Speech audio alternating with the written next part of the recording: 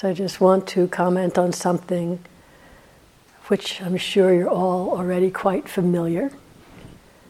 A sense of, as we're continuing to explore mindfulness awareness, just how it feels, how it acts, how we know when it's present, when it's absent.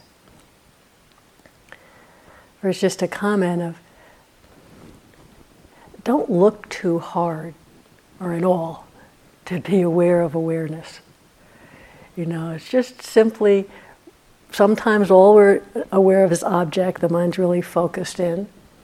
Other times, it's quite naturally noticing what's occurring in the mind that's aware. And often there's this in-between time where there's knowing the object and just simply recognizing that the object's being known. That's plenty. Don't try to just really be with awareness or somehow think that's better than knowing object. Let it occur naturally. Our job is just remembering is what's awareness knowing now. Just that simple. So as soon as you know you're trying, of course, you can feel that tension, you can feel that push. That's the next thing awareness notices.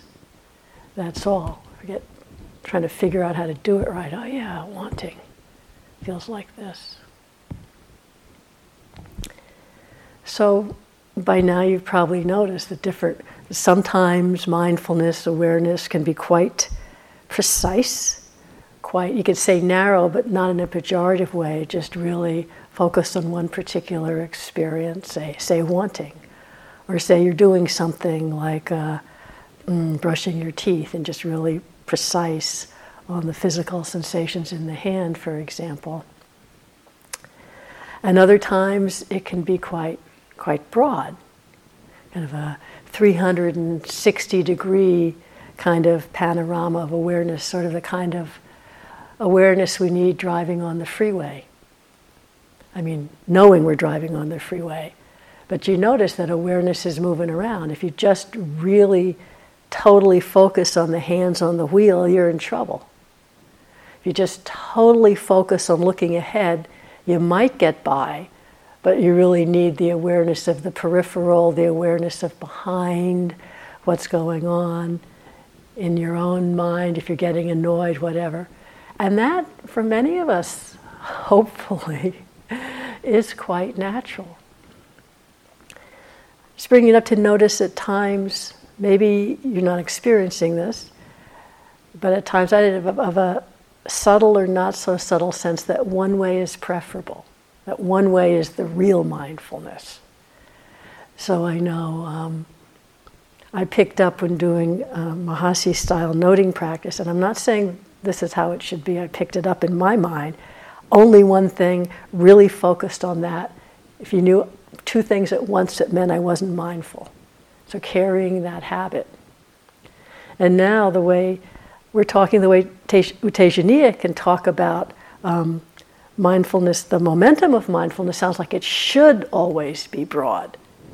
And some of you have been talking about, trying to make it broad. Again, the trying, where he's trying to get our experience to match some idea.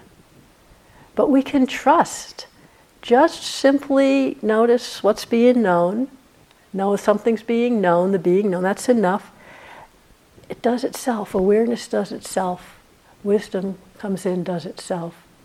And even Sadhu Pandita explained to me one time in an interview, both are totally valid both ways. I forget why something was going on in my practice, but he explained, like if you have a photograph of a class, a lot of people in the photograph, one way you can look at that is you're really focused in on one face, yourself probably. Or where does the mind go first? Boom, right? And there's a sense and awareness, there's all these other faces, but one's really clear, the rest kind of fogged out. That's one way of mindfulness. But he said another way at times, it's like there's a broader sense of seeing the whole photograph at once. All the faces, one isn't more clear than the other, but there's awareness, mindfulness of all of them. Both ways it occurs. So if we're feeling one's better or preference, of course, recognizing that view, that idea, which we'll recognize when our experience comes into conflict with the idea of how it should be. Just something so simple, oh, it's like this now. No, it should be that way. It should be this, just like this now. So simple, so hard to trust. It is, it does happen more frequently in this style that we're practicing here, of really relaxed, not particularly trying to focus and really sink into each object. That as awareness, mindfulness gets its own momentum, which is a phrase U Tejaniya uses a lot, often, and especially in moving through activities, and I think you'll hopefully find this really moves into our daily life, that the awareness does naturally broaden in this way of like noticing the whole photograph. Someone gave me this example, sort of like we have one activity in the forefront of our awareness. Say, we're just brushing the teeth. And when we're just really focused on that, we don't notice much what else is going on. But as just very gently the awareness is a little bit broader. You're not looking for anything else, but aware. Like I start to notice myself, all the chatter running in the background, all the mental formations, the mind's moving so fast, right? I'm not trying to catch it all, but you just feel it all going. Someone gave me the simile that it's sort of like when the apps are opened on our phone and they're running in the background and they're using up all the battery. And we don't even notice it. You open it up and go, well, how come the battery's down? I didn't even use it.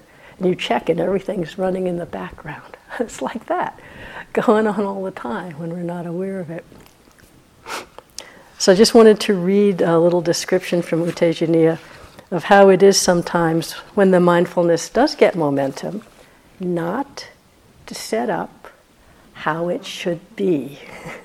We're giving you different examples, but I don't want to be afraid to say things because our mind's going to do that anyway. This is just the habit we need to see. So he's talking about how it is sometimes when the awareness has a momentum, and quite a few of you have described times like this. For example, while washing your hands, you may notice the movement, the touch and smell of the soap, the sensation and the sound of the running water. While knowing all this, you might become aware of the sensation of your feet touching the floor, hearing the loudspeakers blaring from the monastery across the field, or seeing stains on the wall and feeling an urge to wipe them off. That's totally what it's like there. While all of this is happening, you might also be aware of any liking or disliking. Every time you wash your hands, you are, of course, likely to be aware of different objects. Natural awareness is constantly shifting, constantly sweeping around, letting go of some objects and taking in other objects, shifting from one set of objects to another. So this is the relaxed, just letting awareness do its own job, not our directing it so much. Before you get too excited, though, here is a word of warning. It's not easy for this kind of momentum to develop. You can't make it happen. You need to be patient. It's possible that we experience momentum after meditating full time for only a few weeks, but it will not last long. You may notice a little emphasis in my voice. It takes skill, it takes practice. When it first occurs, it's likely to go away again, within hours or minutes even. Never try to get it back. This is like impossible for us, but we can be aware we're trying to get something back. I mean, that's so obvious after a while, isn't it? That trying. It's just so tense. It's like it's so obvious the minute we're trying from the ease of just relaxed awareness. It's obvious in retrospect, right? I've been like in clinging like that, trying to get something back, thinking I'm really aware. I'm looking for clinging. No, there's no clinging here. I'm just being aware. I'm just being aware, just getting tighter, tighter, tighter in the mind. It's, okay, just relax. And suddenly it comes up, like neon. Wanting, wanting, wanting. Oh yeah, right. I guess that's some wanting. That's just how it goes. Anyway, he's just saying, it only happens naturally through our virya, our perseverance, our willingness to just keep recognizing awareness. For the rest, he didn't say this, I'm going to say it, for the rest of our lives, not just another couple of weeks. So I'm not trying to be depressing at all, I'm trying to be realistic, that the other side of not trying is that this naturally occurs. The steadiness of recognizing awareness, the trusting in awareness, whether it's precise on one object or more broad, is occurring naturally. That's what we're all doing here. It's happening. I just want to also, don't think that something's wrong if you notice awareness is sweeping around, changing with different objects. That doesn't necessarily mean you're distractible and not concentrated. Concentration is the stability of mind, the flexibility. So different experiences, different objects are arising and being received in awareness. But awareness is what's being cultivated, and that's somewhat steady. It's not about steadiness of object. Don't take it personally. But of course there are times when we can choose that we need to focus a little bit. Say you're chopping vegetables in the kitchen with a really sharp knife. It would be good to focus a little bit. That doesn't have to be clinging, that's skillful means. Like today, I was having breakfast, I was holding my bowl of yogurt, and I think I was doing something else, and the next thing I knew, I stuck my whole hand in the bowl and yogurt all over. I thought, a little focus wouldn't hurt from time to time. But that's not foreseeing what works. So just another way of saying trust awareness, but don't try to make it match how you think it should be. It does itself.